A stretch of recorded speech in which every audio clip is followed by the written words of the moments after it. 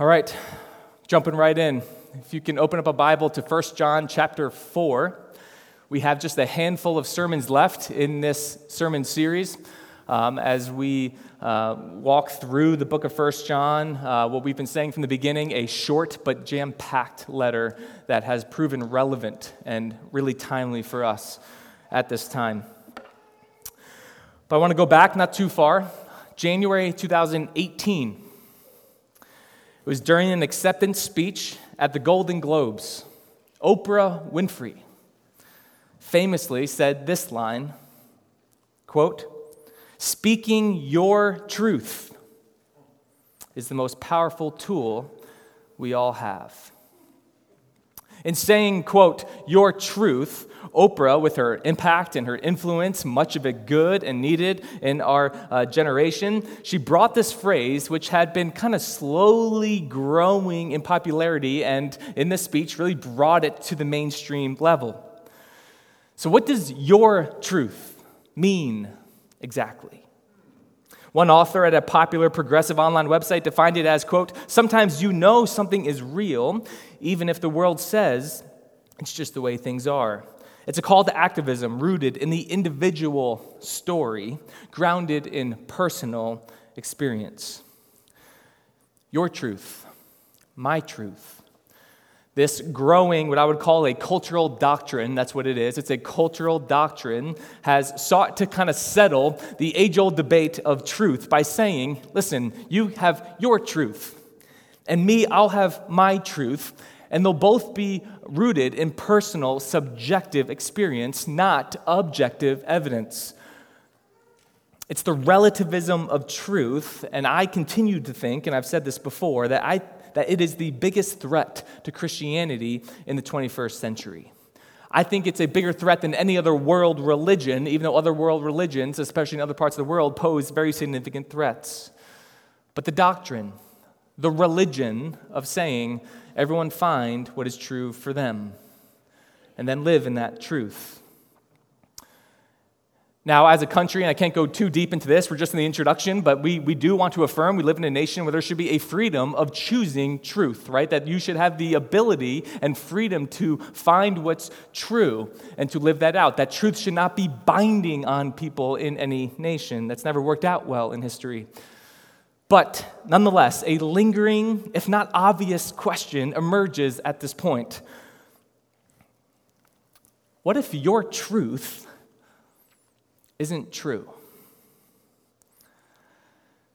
Well, while the seemingly emergence of this relativism seems like a new problem for the church, there's truly nothing new under the sun. The enemy's strategy ever since the beginning has been to undermine truth, to undermine God's word in order to lead people astray and keep blinders on their eyes. So starting all the way back in Genesis 3, when the serpent tempted Eve, do you remember the first words of the serpent? The first words of the enemy in Scripture?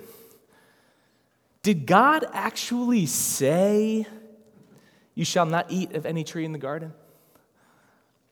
Is that actually true? Undermining truth, undermining the Word of God. There's nothing new under the sun. There's nothing new about 2020. The enemy has the same strategy today that he had then, and the people of God today, like then, will only be as healthy as its commitment to truth. And we are in a cultural moment that feels really unstable right now because I think one of the reasons is the attack on truth. Truth of the media, truth of conspiracy theories, truth of election integrity. How many of you in just the last couple of weeks asked yourself the question, but how do I know if it's true?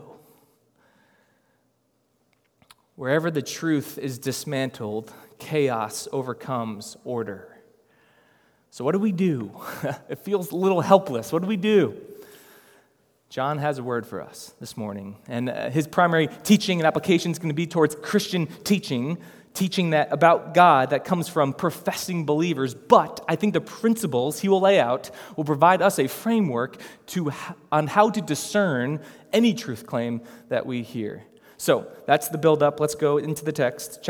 1 John chapter 4, We're going to read the full passage and then unpack it, verses 1 through 6. Beloved, do not believe every spirit, but test the spirits to see whether they are from God. For many false prophets have gone out into the world. By this you know the Spirit of God. Every spirit that confesses that Jesus Christ has come in the flesh is from God. And every spirit that does not confess Jesus is not from God. This is the spirit of the Antichrist, which you heard was coming, and now is in the world already. Little children, you are from God, and have overcome them. For he who is in you is greater than he who is in the world. They are from the world. Therefore they speak from the world, and the world listens to them. We are from God. Whoever knows God listens to us. Whoever is not from God does not listen to us. By this we know the spirit of truth and the spirit of error. All right, three major things we're going to see, three major movements, three major kind of commands and exhortations to the church that we're going to see this morning from this passage. Number one, test the teaching. Test the teaching. In this short passage, 6 verses, John creates a contrast. We've seen contrast. This is John's MO in his letter. He gives you the left from the right, the dark from the light. He always contrasts two ideas together, back to back. He says the phrase, from God, 6 times in that passage I just read, and then says either not from God or from the world 6 times, creating the contrast. And his point is pretty simple, that all teaching is either from God or from the world. And again, just like we saw a few weeks ago, by world in this context, John means the fallen systems under the authority of Satan. The thoughts, the values, the practices, the behaviors, the institutional systems that stand in opposition to God's good and right design. And therefore, John tells the church, not just the pastors, this is to the whole church, he says, test the spirits to see whether or not they are from God. Meaning, test the teaching you hear from professing believers.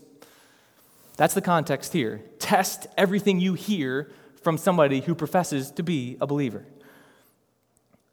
The word he uses for believe and tests indicate ongoing tests. This is not a one-time thing. This is not do an original test and then believe it from there on out. But Christians and churches should have a posture of ongoing testing of any teaching that they hear.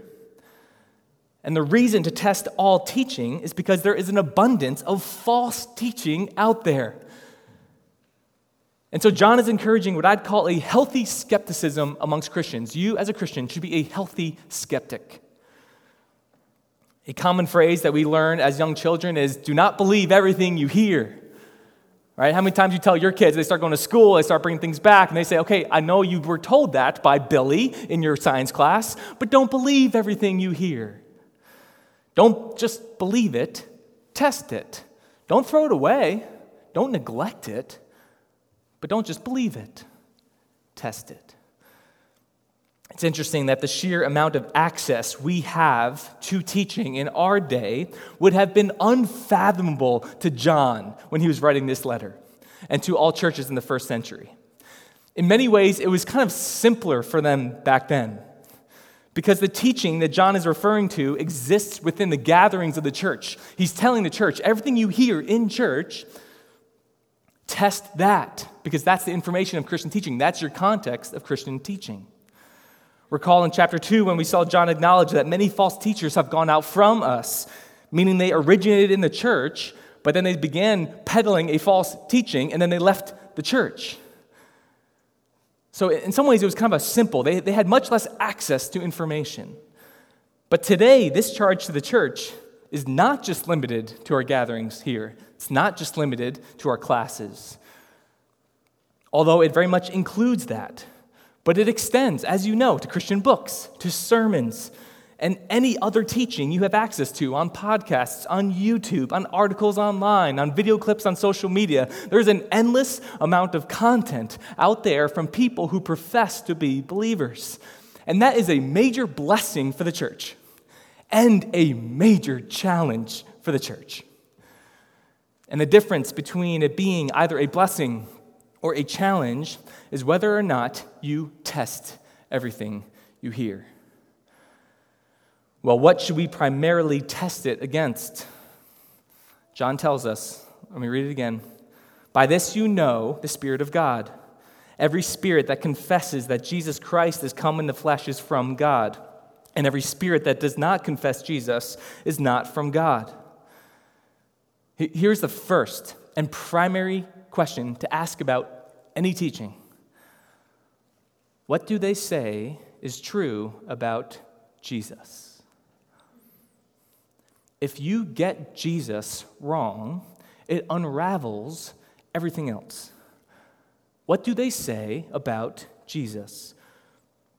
Jesus himself knew this was the most important question. Do you remember in Mark chapter 8, as Jesus was walking into Caesarea with his disciples, he looked around at this very Gentile village and he said, hey, question for everybody. Who does everyone say that I am?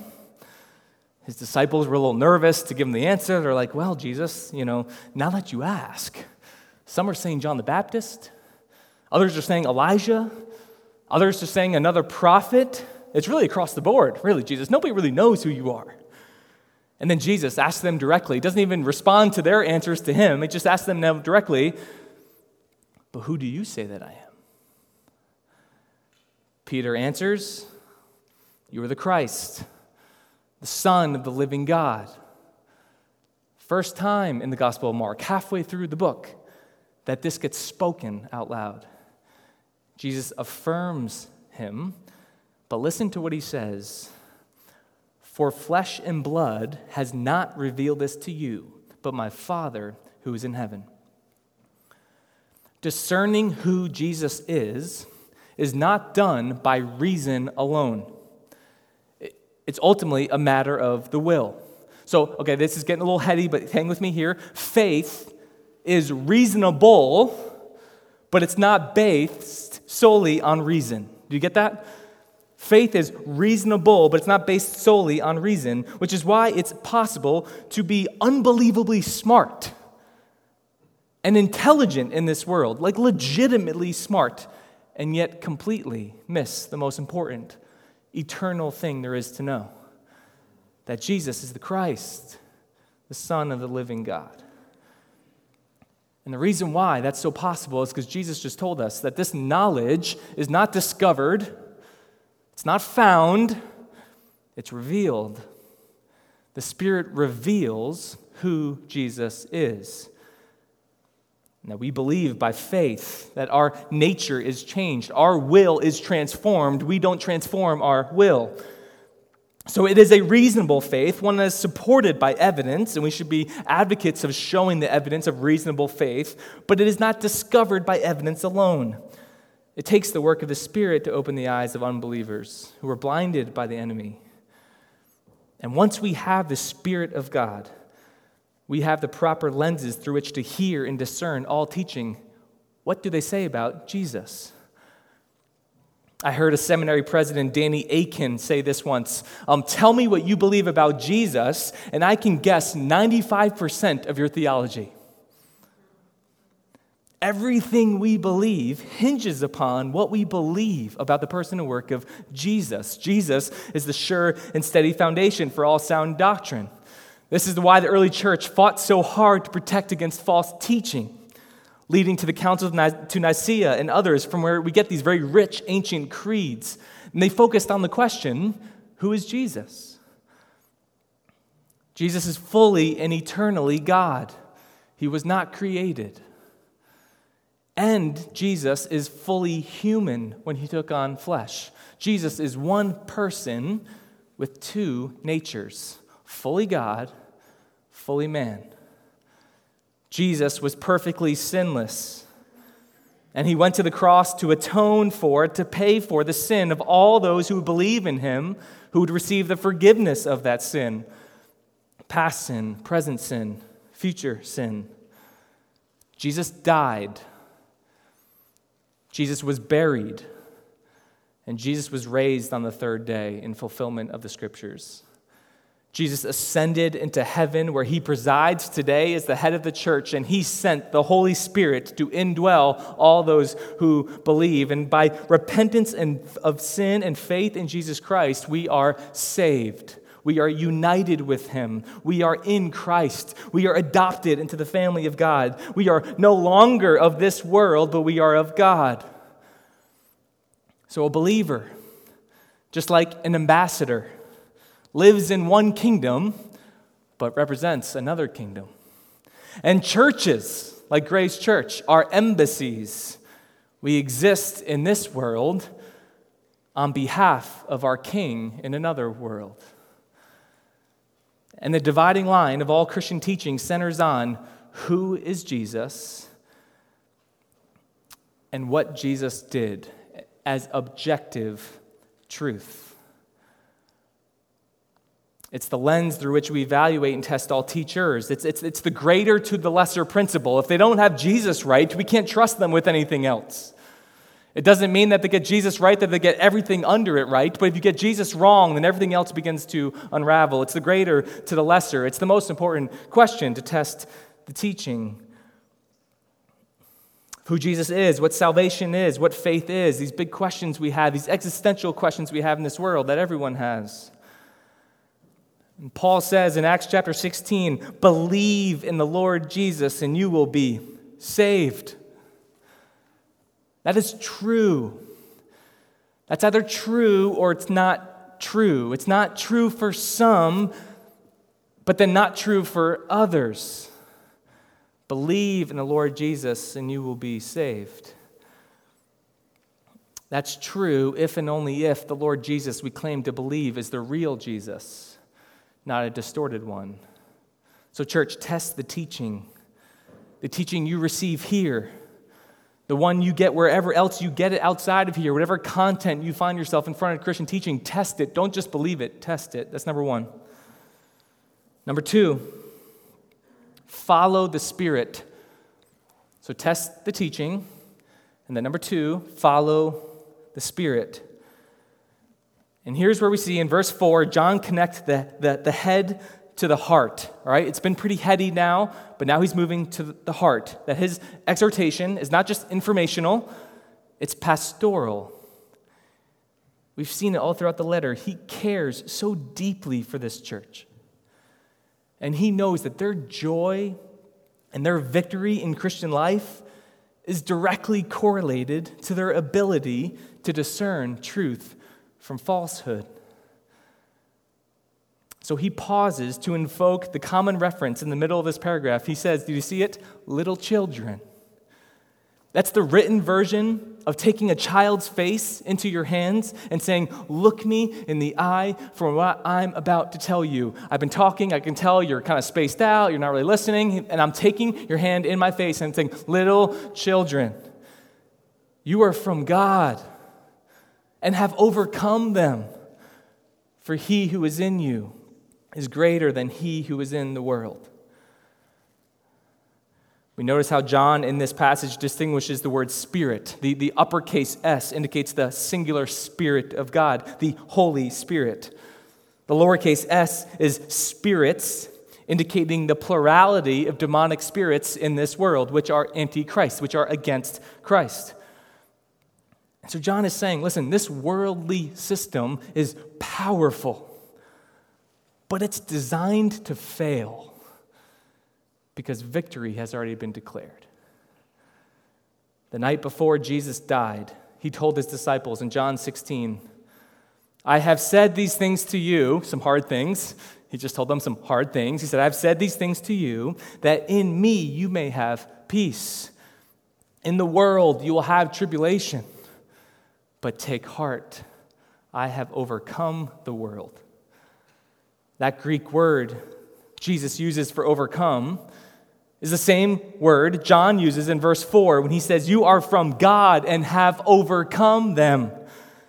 It's the Greek word Nikeo. It means victory. It's the word that inspired the company name Nike. While Nike's motto is just do it, John's motto is Christ did it. Christ was victorious in defeating evil. And when he sends the Spirit upon those who believe, the Spirit who is in you is greater than he who is in the world. Of all the lines of assurance John is packing into this letter, I find this one the most powerful. This one hit me the hardest. In the middle of a passage about false teaching, because false teaching leads to false living. That's why it's dangerous. It's not just so that you know the right thing, it's that when you believe a lie, you then begin to live a lie. But to believe truth is to walk in truth. False teaching is dangerous because it leads to false living. You're living a different story, a story that's not true. But for those who believe truth, he who is in you is greater than he who is in the world. In an unusual year, we can tend to lose sight of things, can't we?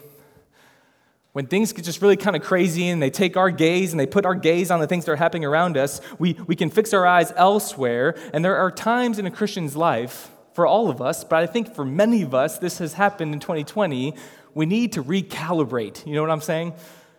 There comes a time where as a Christian, you have to refocus our mind and heart on things we already know, but tend to get crowded out in difficult times. So church, I wonder if as we approach the end of 2020, we need to recalibrate and be reminded that in Christ, we are overcomers. Do you believe you're an overcomer? And I think this single truth, again, going from head to heart, gets very practical for us. Let me very quickly, in this second point, give you 5 reasons why this is very practical, very quickly. Number 1, peace. You're an overcomer. It gives you peace in the midst of difficulty. Jesus said, you will have tribulation. He never said it's going to be easy. This world is fallen, and there are sorrows of so many kinds, we can't even count them. But this world is designed to fail. It won't have the last word. And you can be at real peace in the midst of chaos. Why? Because he who is in you is greater than he who is in the world. Number 2, strength. This provides you strength in the face of temptation. This line is what we tell ourselves when the temptation to act upon a sinful urge seems too strong to defend against. You guys know what I'm saying. That moment that you know I'm talking about. The blood is rushing. The anger is boiling. You can feel the temperature rising. But we're strong enough to stare down that temptation to sin, to call out the tempter as a liar who's distorting truth in front of us. Why? Because he who is in you is greater than he who is in the world. Number 3, humility. Humility to remember that it's not our works that make us great. It's his work. Not just do it, but Christ did it. And we are included in the promise because he has ransomed us. He slayed the giant. He overcame, so we will overcome. The Spirit humbles you because he who is in you is greater than he who is in the world. Number 4, freedom. The freedom to serve others. That the Spirit empowers us to live self-sacrificial lives. Remember, we saw that last week. To live self-sacrificial lives and pour ourselves out for the good of others. To walk as Jesus walked. To live as Jesus lived. Because we've been given everything we need in him. You know what this means for us? This is so practical for us. We have the freedom to stop staring at ourselves and our situation and what's going on with us. And we have the opportunity to serve and build up others, just to get our eyes off ourselves. Man, isn't it exhausting just to think about yourself all the time? Isn't it just exhausting just to always think about, am I good? Is this best for me? What can I do better? How can I get richer? How can I get happier? Isn't that just exhausting?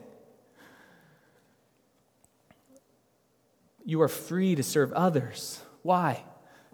Because he who is in you is greater than he who is in the world. And then number 5, joy. Brothers and sisters, you can have joy in this life. Whoever said that the true Christian should be a miserable person who's just constantly mad at people and mad at the world and mad at the church is a terrible giver of advice. Even the suffering Christian is a joyful Christian, because that which is most important about you is that which is most secure in you. For he who is in you is greater than he who is in the world. Church, test the teaching with your head so that you can follow the Spirit with your heart. Lastly, number 3, test the teachers. So John's kind of sandwiching it here. He's engaging the mind, he's stirring the heart, and now he's going to close by, once again, engaging the mind. Test the teachers. If we're connecting the dots here, since we're just to discern truth from falsehood based on people's views of Jesus and teachings of Jesus, and we're supposed to be following the true Spirit to lead to a posture of victory over falsehood, then, very practically, we should listen to those who teach truth.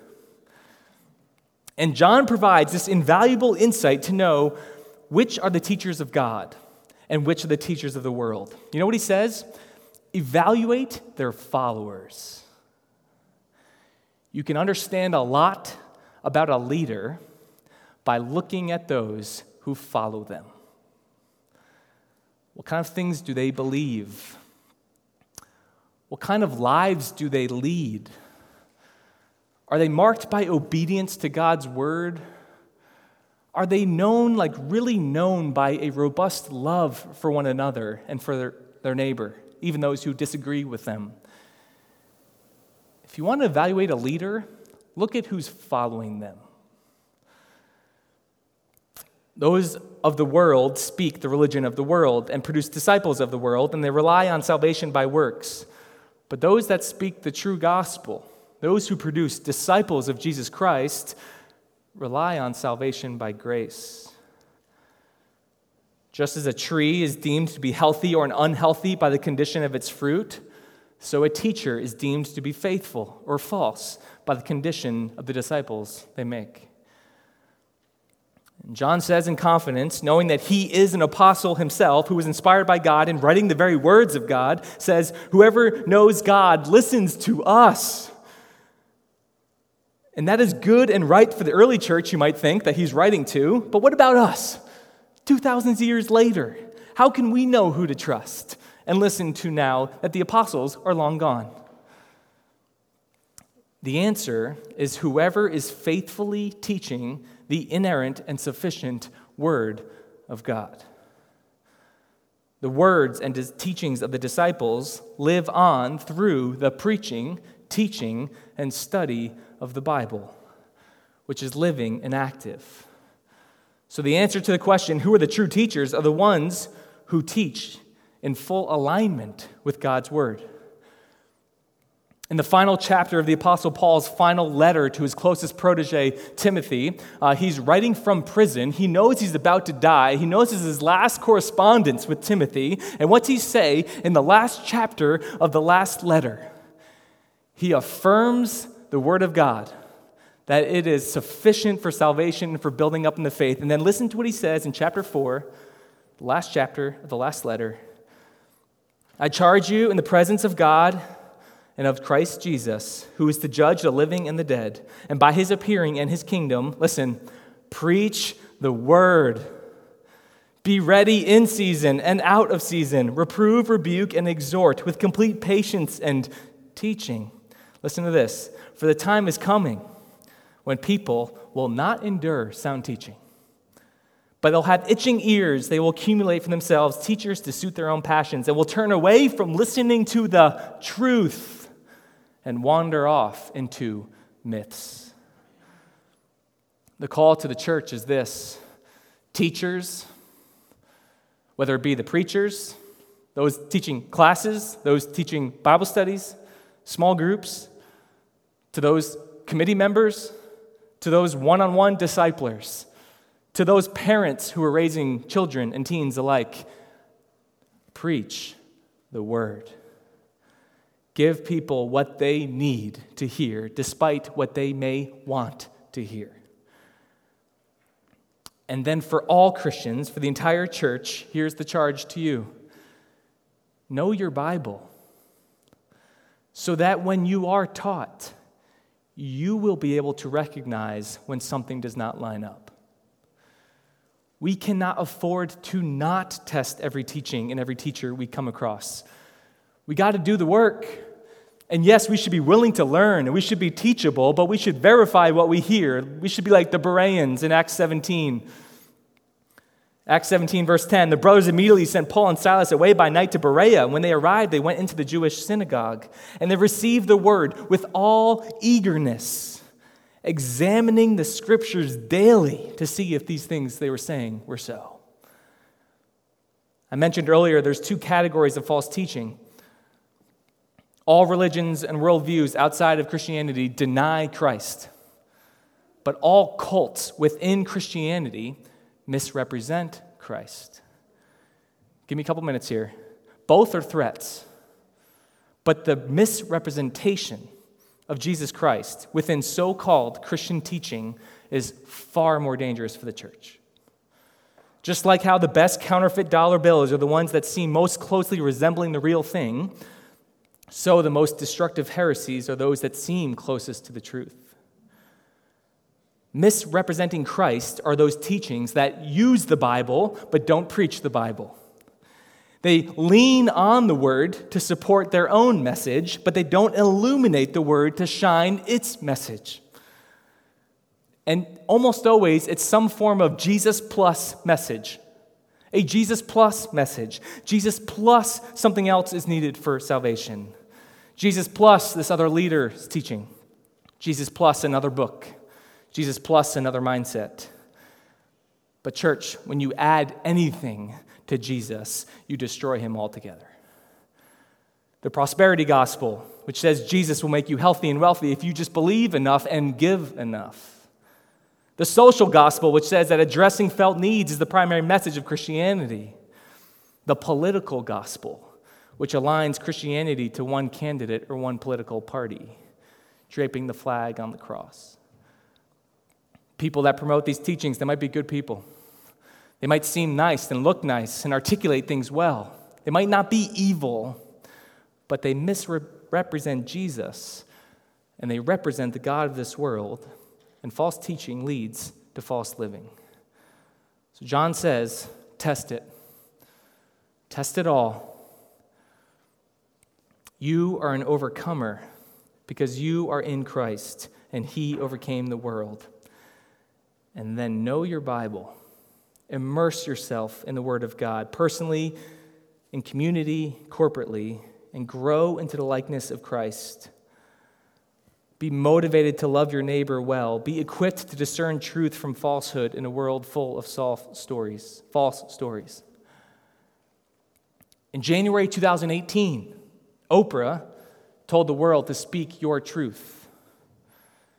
The context of her speech is actually one I agree with. She was seeking to support women who had been abused by men in power, women in the #MeToo movement who had been sexually assaulted years ago and were becoming to overcome their fears and speak out. That's something I can get behind. That's something the church should get behind. Exposing abuses of power that lead often to sexually deviant behavior that too often and for too long has been swept under the rug. But here's where I would just correct Oprah. That those women, by speaking up, are not speaking their truth. They're speaking the truth. Because truth separates right from wrong. Truth is not relative. And Jesus Christ is the epitome of truth, declaring, I am the way, the truth, and the light. No one comes to the Father except through me. Let's pray. Father, we thank you for the illumination of your word. We thank you that, even written thousands of years ago, that it is the most relevant, pressing, and important book for us to know today. We thank you that that is the means through which you reveal yourself. That is what your Spirit reveals to us, that your word is true, that your personified word is true in Jesus, that your written word is true in the Scriptures. And I pray that we would know that, not just to know it in our minds, but that it would shape our entire lives. I pray that we would not be arrogant about it. I pray that it would not stir us to make much of ourselves, but that true truth would equip us to love you and to love and serve our neighbor well, and to be that salt and light we yearn to be as a church.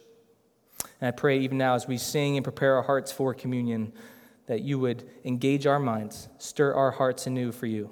In the name of your Son, Jesus Christ, we pray. Amen.